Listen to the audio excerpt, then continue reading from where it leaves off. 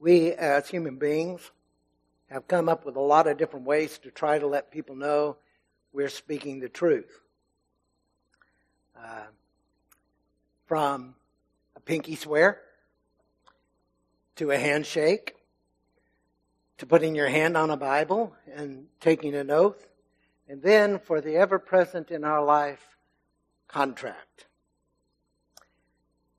This is a far cry from what Jesus called for his children. In the Sermon on the Mount, Matthew chapter 5, verses 33 through 37, and keep in mind the Sermon on the Mount is for citizens of the kingdom of God. Other people are listening who have not yet come into that, but he is addressing this to his disciples who have committed themselves. He says, "Again you have heard that it was said to those of old, you shall not swear falsely, but shall perform to the Lord what you have sworn. But I say to you, do not take an oath at all, either by heaven, for it is the throne of God, or by the earth, for it is his footstool, or by Jerusalem, for it is the city of the great king. And do not take an oath by your head, for you cannot make one hair white or black." I was determined not to look when I read that verse, but laughter came anyway. "Let what you say be simply yes or no. Anything more than this comes from evil." So why do we insist on coming up with all of these ways?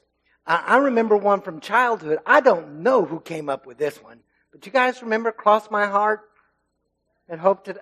That is just about as wicked and vicious a promise as you can make. Stick a needle in my eye? That's sick. Why do we do this?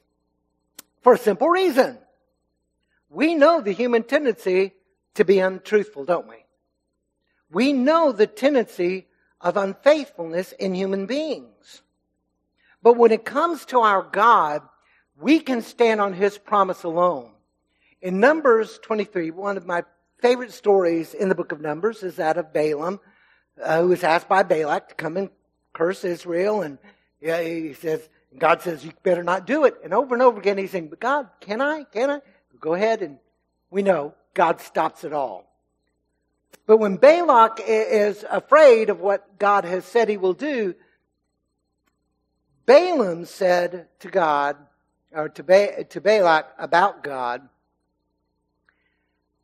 "God is not human that he should lie. God is not a man that he should lie." Now it's great for God because God doesn't lie, but what does it say about us? Well, you get it, don't you? In today's text, we see that God indeed keeps his word. Will you stand as we look at the example of God's faithfulness and this promise fulfilled, a promise fulfilled in these two people's lives, a promise that was physically impossible that God makes come true. Genesis 21, 1 through 7. Hear the word of the Lord. "Now the Lord was gracious to Sarah as he had said, and the Lord did for Sarah what he had promised. Sarah became pregnant and bore a son to Abraham in his old age at the very time God had promised him. Abraham gave the name Isaac to the son Sarah bore him. When his son Isaac was 8 days old, Abraham circumcised him as God commanded him. Abraham was 100 years old when his son Isaac was born to him. Sarah said, 'God has brought me laughter, and everyone who hears about this will laugh with me.' And she added, 'Who would have said to Abraham that Sarah would nurse children? Yet I have borne him a son in his old age.'" God bless the reading of his word. You may be seated. In this passage of Scripture, God fulfilled the promise of a son, and it brought obedient joy to Abraham and Sarah. Now, none of us have been promised a child at 100. So what does this have to deal with us? My family thought, and I've talked to you about before, my family thought it was rather miraculous when my brother was born, when Mom was 42. What does this have to do with us? I believe the promises of God are the vehicles God uses to bring change into our lives, to bring us from where we are to where we should be. Now, I believe when we come to Christ and we open our hearts to Him, confessing Him as Lord, He takes us exactly as we are. He forgives our sins. But God doesn't want to leave us there. He wants to move us into what we can be.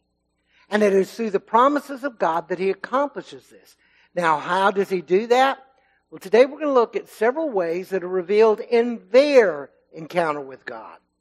And I hope that you will hear both ears and your heart. So we begin. The promises of God remind us of God's faithfulness. When we start looking at what God has promised and how He's dealt with it, we are reminded, great is His faithfulness. Truly and honestly, my favorite hymn, and I anticipated we would get to sing it long before the song list was given me, because Charmel has probably heard me say it's my favorite song. It's a wonderful song that speaks of God's faithfulness. And in the text, a wonderful expression of God's faithfulness in the announcement of the fulfillment of God's promise. It really is cool the way God says this. Now, NIV translates, and God was gracious to Sarah. Okay, Matthews has pointed out that phrase, was gracious, is quite literally visited. God visited, the Lord visited Sarah, and it resulted in her miraculous pregnancy. And a year later, she gives birth to the son, Isaac, to Abraham in his old age. Now, the term was visited or was gracious is used in the Old Testament several different times as a metaphor that conveys the fact that God has intervened on behalf of human beings to fulfill His purpose. For His purpose. It's also the same kind of phrase that is used in 1 Samuel 2:21 when we're told that God visited Hannah and she had a son that was the result of Eli's blessing upon her. Now, but here's where it really gets neat, because there's something important. Whenever you see ideas repeated within the text, it's called parallelism. It shows up most often in the poetic sections of the Old Testament. But I want you to listen to this, because to make absolutely certain that the reader understands this was an amazing miracle, verse 1 contains 2 half lines that emphasize God's faithfulness to Abraham and Sarah, particularly in these verses to Sarah. Verse 1, the very first part said, the Lord was gracious to Sarah as He said. 1b says, and the Lord did to Sarah what He had promised. Did you catch the parallel? It's saying the same thing twice in a slightly different way to help us understand God was doing this. God Himself was doing this. And the pregnancy it's not only the fact that there is a miracle that she becomes pregnant at 99 and gives birth at 89 and gives birth at 90. We're also told it happened at the very time God promised. I would ask for a show of hands. Now, it would not include women who've had C-sections, okay? But I would ask for a show of hands of every woman here who's ever given birth to a child, that the child arrived at the exact moment you were told he or she would be alive. Well, we got 1. Okay. Oh, okay. Well, we got 2. Rachel was 3 weeks late with Jessica. I won't tell you the condition of my mind at that moment. It happens not just to a woman who's 89 who gives birth at 90, just when God said, in a year, you're going to have a child. Our passage then emphasizes the dual nature of God's promise to Abraham and Sarah. Abraham, Sarah, you're going to have a child. And you'll have it when I tell you you're going to have it. An amazing statement. God did what He said. God did what He promised. God was faithful. And our faith is strengthened every time we experience a fulfillment of God's promises, a promise of God every time. This is the way faith is strengthened. We hear what God says and we believe Him and we trust Him. And then we find Him to be true. He has kept His word. He's brought it to us. Think of some of the promises. First of all, He promised us forgiveness. And He brought that to us through the atoning work of Jesus Christ. And because of that, He promised us to be part of the family of God. And now our elder brother has paid the price to bring us into the family where we can call God Father. He has promised us eternal life and has given His stamp that yes, this is true because Christ broke the power of death when He walked out of that tomb. Through His Son, He has promised us life and that more abundantly. And He brings that to bear in our lives as we start yielding ourselves to the move of the Holy Spirit who indwells us and start shaping our lives into what it can be. He's moving in us. And like Abraham and Sarah, the promises of God are not predicated on our timetable. I know probably everybody here in this room at some time or other has prayed diligently to God, God, please move in this moment. And you quite literally meant this moment. Father, answer me now. I've shared before in different settings. There was a period of time right after Rachel and I got married. Every prayer I prayed was answered within a 24-hour period. And some immediately. That's one of those moments I was soaring on the wings of eagles. It was great. I've told some of you, Rachel, we were at work together and she said she had a headache. And before she had a chance, my hand was on her head praying for her and the headache was gone. Now I had somebody say she just said it was because she wanted you to get away. No, it was gone. And it was just wonderful. And I was saying, God works through my prayers. And the next week, it felt like they weren't even getting out of my mouth. And God gently reminded Danny who was responsible. We don't always know God's timetable. But like Abraham and Sarah, we can know that God will bring His promises to pass. He's already moved in our lives. Many of you have already experienced the peace that passes understanding. You have experienced the hope that is yours in Christ. And you hold on to those and you remember them because they're telling us God keeps His word. As we learn to wait upon Him, we will learn more and more how faithful He is. And so we should focus our minds on the God who keeps His word. Now, we might not always see how He's going to do it. You have probably also, like me, prayed and said, God, help me here. And you already had in your mind the way God would help you. And then He did something completely different. I had a friend in college who would go to his mailbox and bring out an envelope, and it had cash in it. And Rachel and I were struggling in school, and I'd say, God, I can use some help. And you know what God did for me? He'd get me another job. And that's not exactly what I had in mind. You know, God, have somebody send me cash. But God answered the need in my life, not quite the way I thought. Our God is moving in our lives to shape us. Hebrews 11:1 actually says, defines faith as faith is being sure of what we hope for and certain of what we do not see. We don't always see the way that God works, but we can know that God is working. Romans 8:28, possibly one of the most misquoted verses in all time, Does not say everything works out for the best, or if one bad thing happens, a good thing has to happen. It says we know that in all things God works for the good of those who love Him and who have been called according to His purpose. God can take anything that happens in our lives to mold us into something more. To mold us into something we should be. Let's face it, the best thing that would happen would you and I never sin and never fail God again, right? But we do stumble.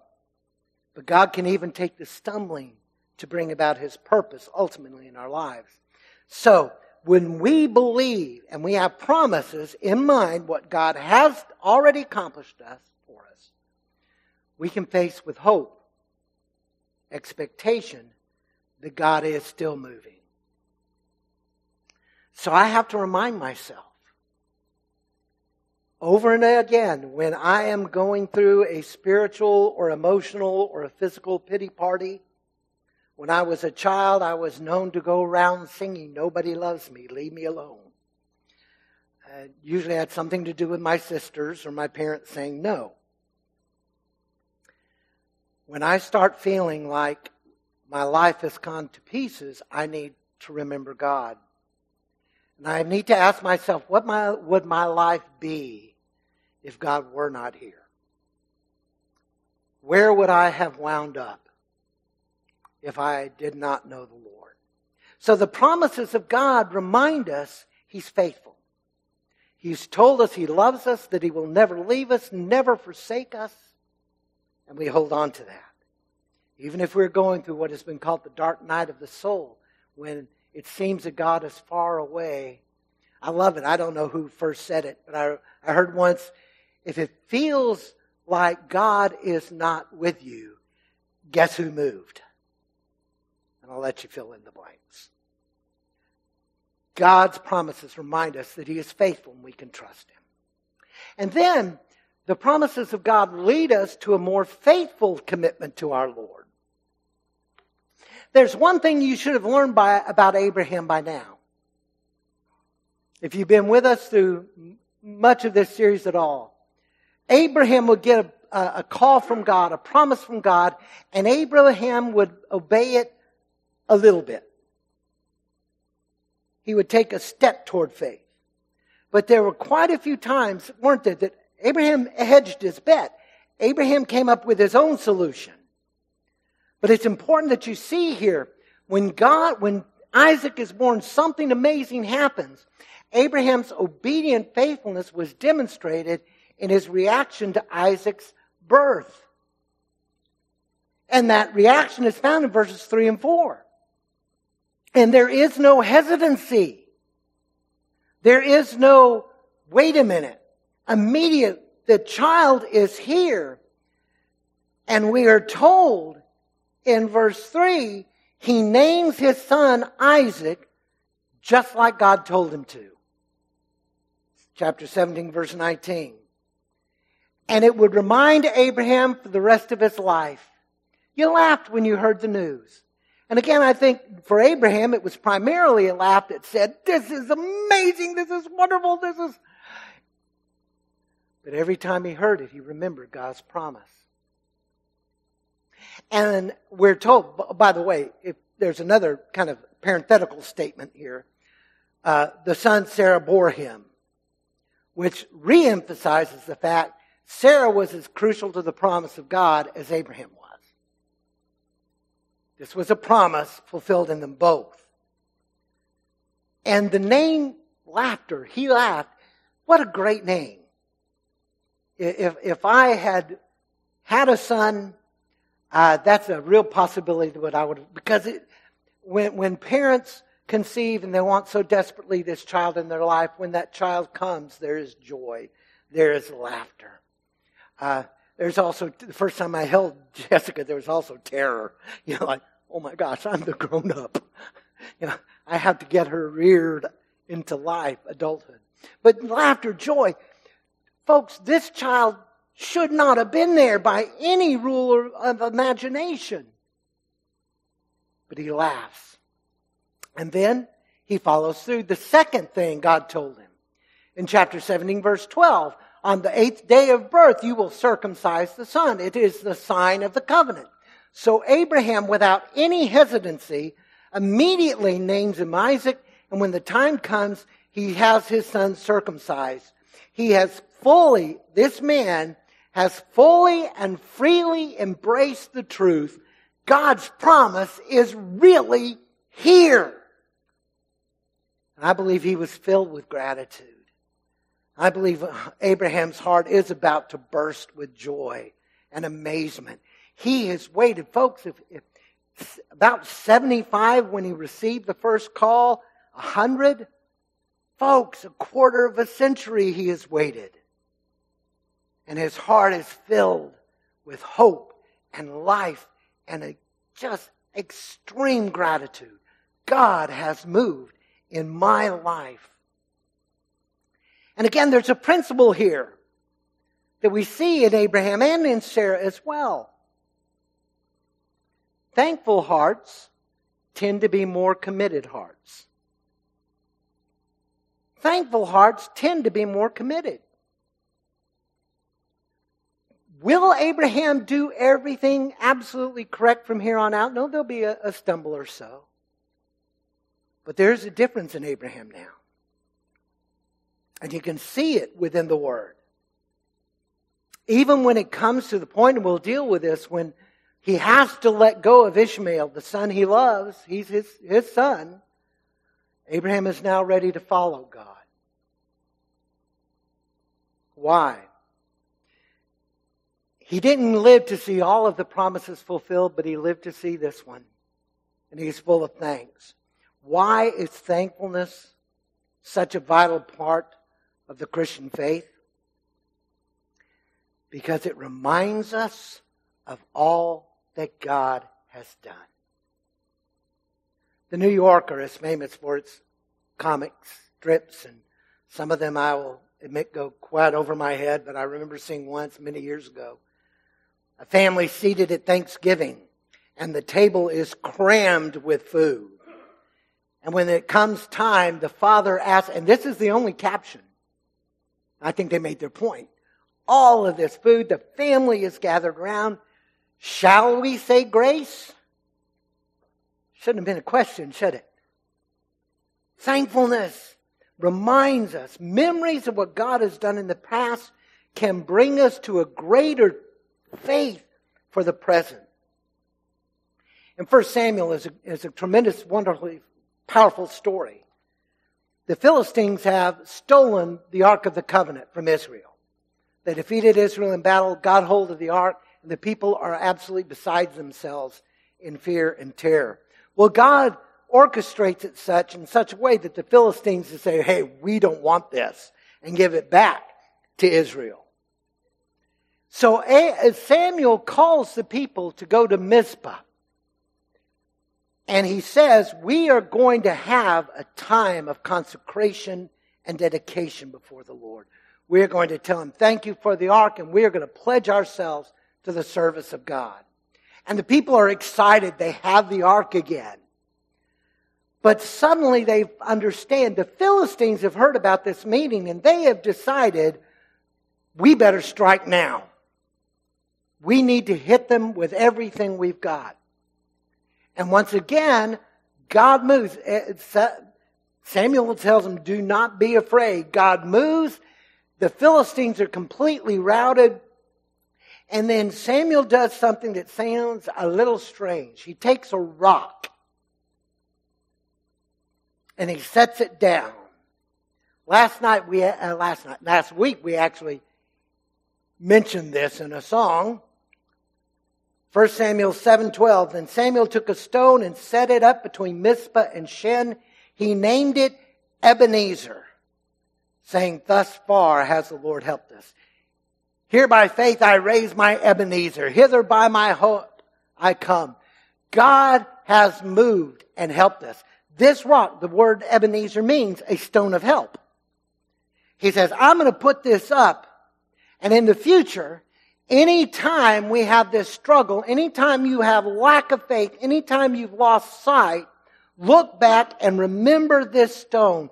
God has brought us this far. And He's not going to leave us now. That's why all of the monuments were set up. One of the strangest, one of the greatest monuments in my mind. Remember when the children of Israel crossed the river Jordan? A monument is set up in the riverbed.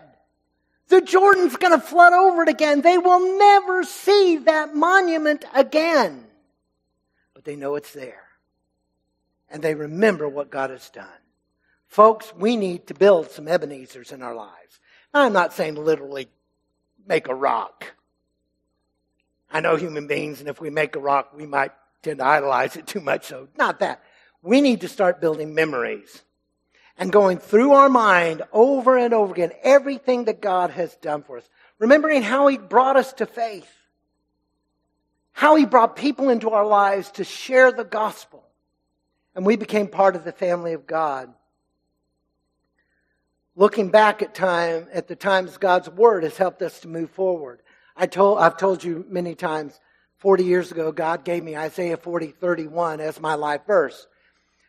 They that wait upon the Lord shall renew their strength. They shall mount up with wings as eagles. They shall run and not grow weary. They shall walk and not faint. If you go into any of my offices, you'll see a lot of eagles. When people have a doubt, let's get him an eagle. I love that verse. But you know, it's not the eagle's wings that have meant the most to me. Yes, I like soaring. I like those moments when life is exciting and you see the hand of God moving in a powerful way. And I know what it is to run. I know what it is to have a life that is so hectic, you barely have time to think or breathe, it feels. But that verse has come to mean the most depth to me in those moments. I needed every ounce of strength the Lord could give me to just get out of bed and take a step. And then another one. And another one. Many of you were with me in one of those moments in my life. And I will forever be grateful. When I lost Rachel, a high school sweetheart, dated 3 years before we got married, and we were married for 32 years. We were supposed to be the old couple that sit in church with our arms around each other holding hands. The hardest thing I've ever faced in my life. And God was here with me, giving me strength, giving me people who love me. Folks that I hadn't heard from in years tracked me down to tell me they were praying. When God did that, there are times life is so hard it just takes one step at a time. And God has kept me from fainting, at least completely. Looking back at the people who helped us in our journey. One of the other toughest years of my life was when Dad went to Vietnam, and my mother, my sisters, and I moved to Ropesville, Texas, population 425, my mom's hometown. And my grandparents, that year we were there for the first time in my life, every Sunday I was in church. I was 7 and I turned 8 there. Church had been very sporadic in our lives. But that year, every Sunday, and that's the year I met the Lord. Many years later, Brother David Blaze, my pastor when I surrendered to ministry, who gave me the model for what a pastor I believe should be. He's one of the main reasons I've never tried to tell you I have arrived. One of the reasons I don't really like being on a platform. I am a pilgrim on the journey as well, and Brother David showed me that. First minister I ever knew that said, Danny, I have struggles too. And then that same church, Gwen and Linda Farquhar, a volunteer couple who were our youth leaders, who helped me grow exponentially in my walk with Christ as a teenage boy. Church members throughout the years who prayed for me, who loved me, who gave me words of encouragement. Start remembering those things. And when it feels like God is on the far side of the universe, remember, He brought me this far. And He brought this person into my life and that person into my life. And He brought this to me. And so, as these thankful hearts tend to be more committed hearts, we should walk in the grateful obedience that comes from remembering God's fulfilled promises. Whenever we see the hand of God move, whenever you see a prayer answered, write it down. Put it somewhere where you can treasure it and know and see. God brought me this far. God has brought me here. And as we express thankfulness, it will cause us to say, Lord, help me to trust you even more.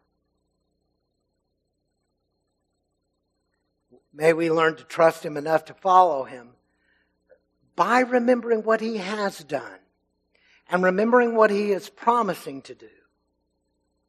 And remembering that the Scripture says all the promises of God in Jesus are yes. The promises of God not only remind us of His faithfulness, they bring us to a place of deeper commitment. And then finally, the promises of God release joy into our lives. I'm going to give you a secret. In many ways, verses 6 and 7 are my favorite verses in this whole passage. And they're all wrapped up with Sarah. I love it. Sarah used a wonderful play on words to express her profound joy with Isaac's birth. In verses 3 and 4, we find out that Abraham names Isaac.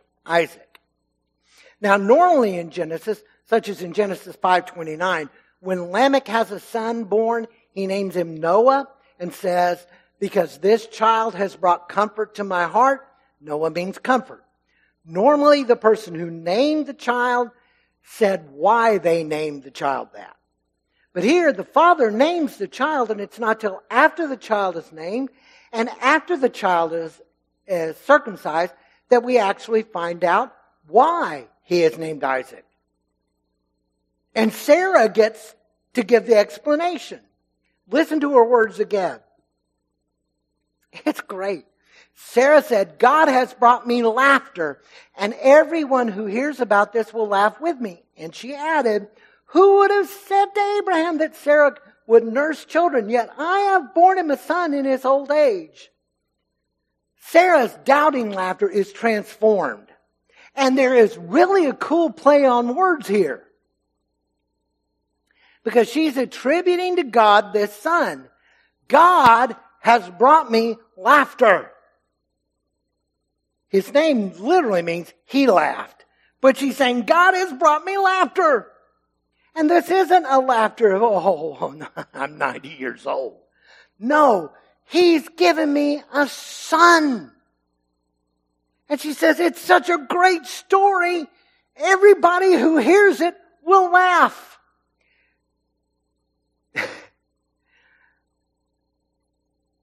And I'm pretty sure all of the women who've given birth in here will laugh because it wasn't them. It's a wonderful, joyful expression. He's given me laughter. And no one could have believed it. No one except God came up to Abraham. And guess what? Sarah's going to be a mama one day. No, it was amazing when people hear the story. And I believe she can't control the laughter. She is filled with joy. I told you, my brother, and most of you know this, my brother was born. I was 12 days from my 18th birthday when Randy was born, and I was the baby. My mom and dad laughed, except for moments of, all that kind of stuff where difficulties. But they laughed for 9 months. They were like kids. And it was a little bit disturbing, but it was amazing to watch. Sarah is filled with joy. She wants everybody to know. Folks, the principle here, to know that God keeps His word makes joy's possibility more than a wish. The joy that we can have as Christians, this isn't just wishful thinking. This isn't cross your fingers, close your eyes real hard and try to be happy. Now, let's be real. Life is full of horrific and happiness-killing news. And Christians are not exempt from the pains that face the world. Just look at the men of the Scripture. Peter, who would become a rock. Peter ultimately died a martyr's death. It was foreshadowed in the book of John by Jesus when He said, "When you are old, you will stretch out your hands and someone else will dress you and lead you where you do not want to go." And John commented, Jesus said this to indicate the kind of death by which Peter would glorify God. John himself was in exile on the Isle of Patmos when he received the revelation of God. And as amazing as that book was, folks, he's about 90 years old, exiled away from all he loves, alone on an island when Christ appears. Paul had a thorn in the flesh that he prayed 3 times, God remove it. And God said, "My grace is sufficient." And Paul learned to say, "I will glory in my weakness, because when I'm weak, He will be made strong." And Paul himself died a martyr's death. Voice of the Martyrs has documented that the 20th century saw more martyrdoms of Christians around this world than all other centuries. And then, step away even from the idea of Christian suffering. We have the moments of hatred, violence, disease, storms that seem to be a part of everyday life in this world. And yet I still believe joy is possible for the child of God. Because joy goes beyond happiness. Happiness is even linked to the word happenstance, which means chance. When the right things happen, we're happy. But even in the midst of struggle, joy, which is not dependent on circumstance, can flood into our lives. Joy that can come with peace, come with hope. As Jesus is preparing His disciples for His coming death in chapter 16 of John, He says, "I've said these things to you that in me you may have peace. In the world you will have tribulation, but take heart. I have overcome the world." It was the promise of joy given to the returning exiles. They come back home from Babylon, and now they're trying to rebuild, and things are not always going the way they should be. And so Ezra says, we're going to read the Word of God, and for hours the Word of God is read. And as the people hear the Word of God, they come under conviction. They realize how far they have fallen from what God wants. And then in Nehemiah 8:10, Nehemiah steps up. The people are beside themselves in grief. And Nehemiah says, "Go and enjoy choice food and sweet drinks, and send some to those who have nothing prepared. This day is sacred to our Lord. Do not grieve, for the joy of the Lord is your strength." A joy that can give us strength to face whatever happens. The joy comes when we remember who God is to us, who we are to Him, and all that He has promised to us as His children. And it is in the midst of sorrows in this world, those battles we face, joy can come. Elizabeth Elliot, whose husband was martyred trying to reach the Auca Indians, once made this statement: God has never promised to solve our problems. He has not promised to answer our questions. He has promised to go with us. Folks, that's the heart of joy. That whatever happens, God is with us. And so, my friends, we should keep our hearts centered on what God does to bring joy into our lives. And what does He do? He promises us wonderful, beautiful, precious promises. He's given us life in Jesus Christ. Andre Crouch once sang a song, "If heaven never was promised to me, neither God's promise to live eternally, it's been worth just having the Lord in my life, living in a world of darkness. He brought me the light." He's given us purpose. You and I have a reason for more than just existing.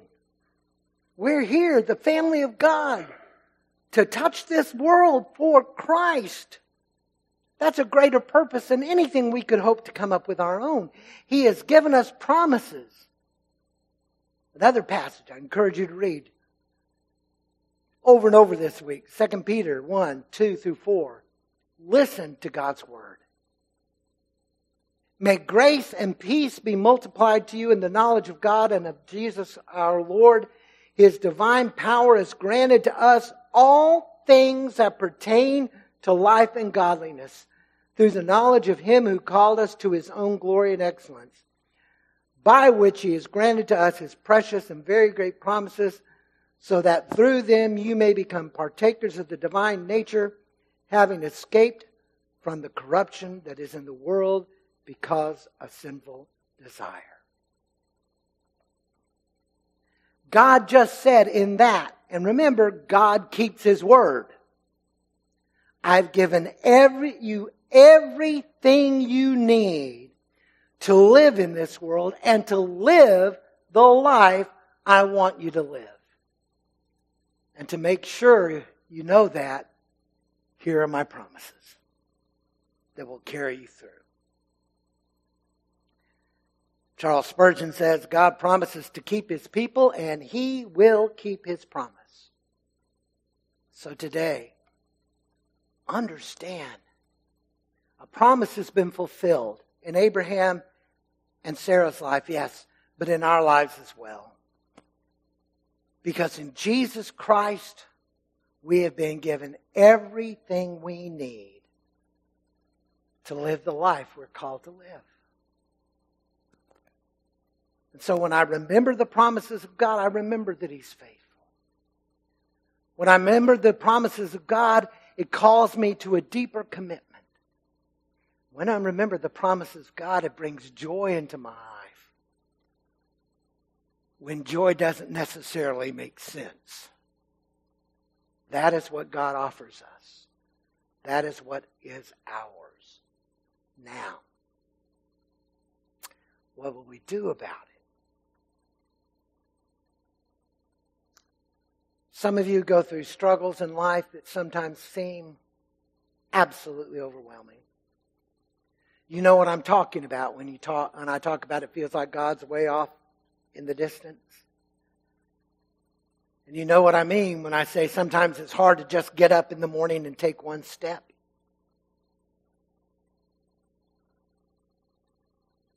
And it's at that point I encourage you, go back to the Word. Go back to the promises you have already found to be true in your life. And begin thanking Him. Begin praising Him. Begin asking Him, God, give me the strength to believe again. To take that one step and another. You see, one day we will all be soaring on eagle's wings. We will be standing before our God and Creator. We will be with our elder brother, the Holy Spirit, moving every child of God through every age will be gathered. And there will be no more tears of sorrow ever again. Until that day, we have a promise that in Christ, all that we need is here. I'm going to ask you to bow your heads before God Almighty right now. And again, I will give you The opportunity, if there is a need for you to come forward for prayer, you are more than welcome to come to the front. And I will certainly pray with you.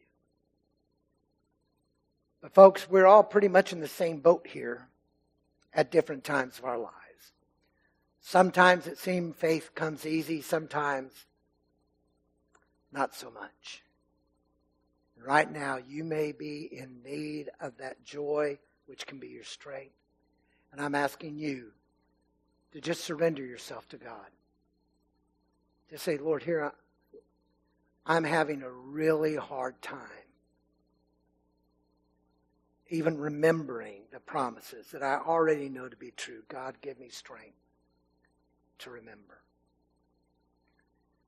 And God, restore to me the joy that is your salvation. Help me to commit myself more fully.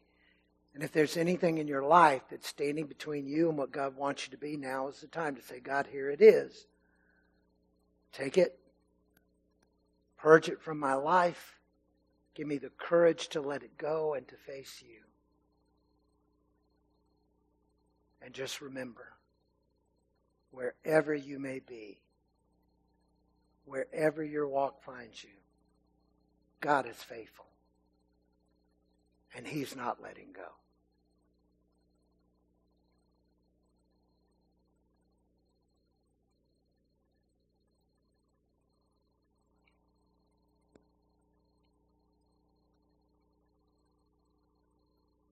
Almighty God,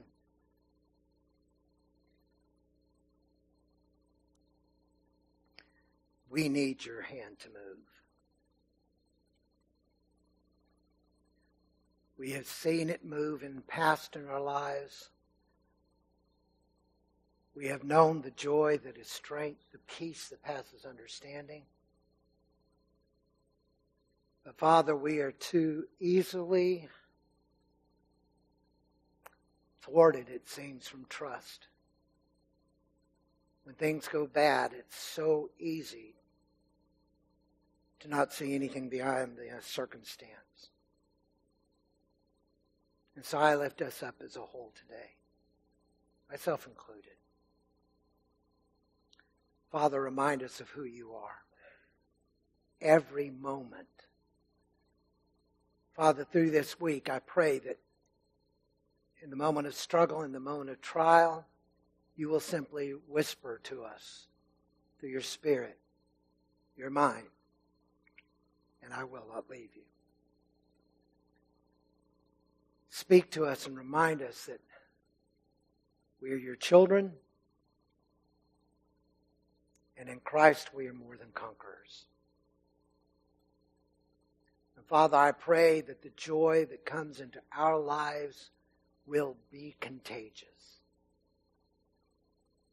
Just as Sarah said, whoever hears the story will laugh with me, Father. May our joy be so strong and centered in our lives that others will see and know that joy is possible. Touch us, God. Remind us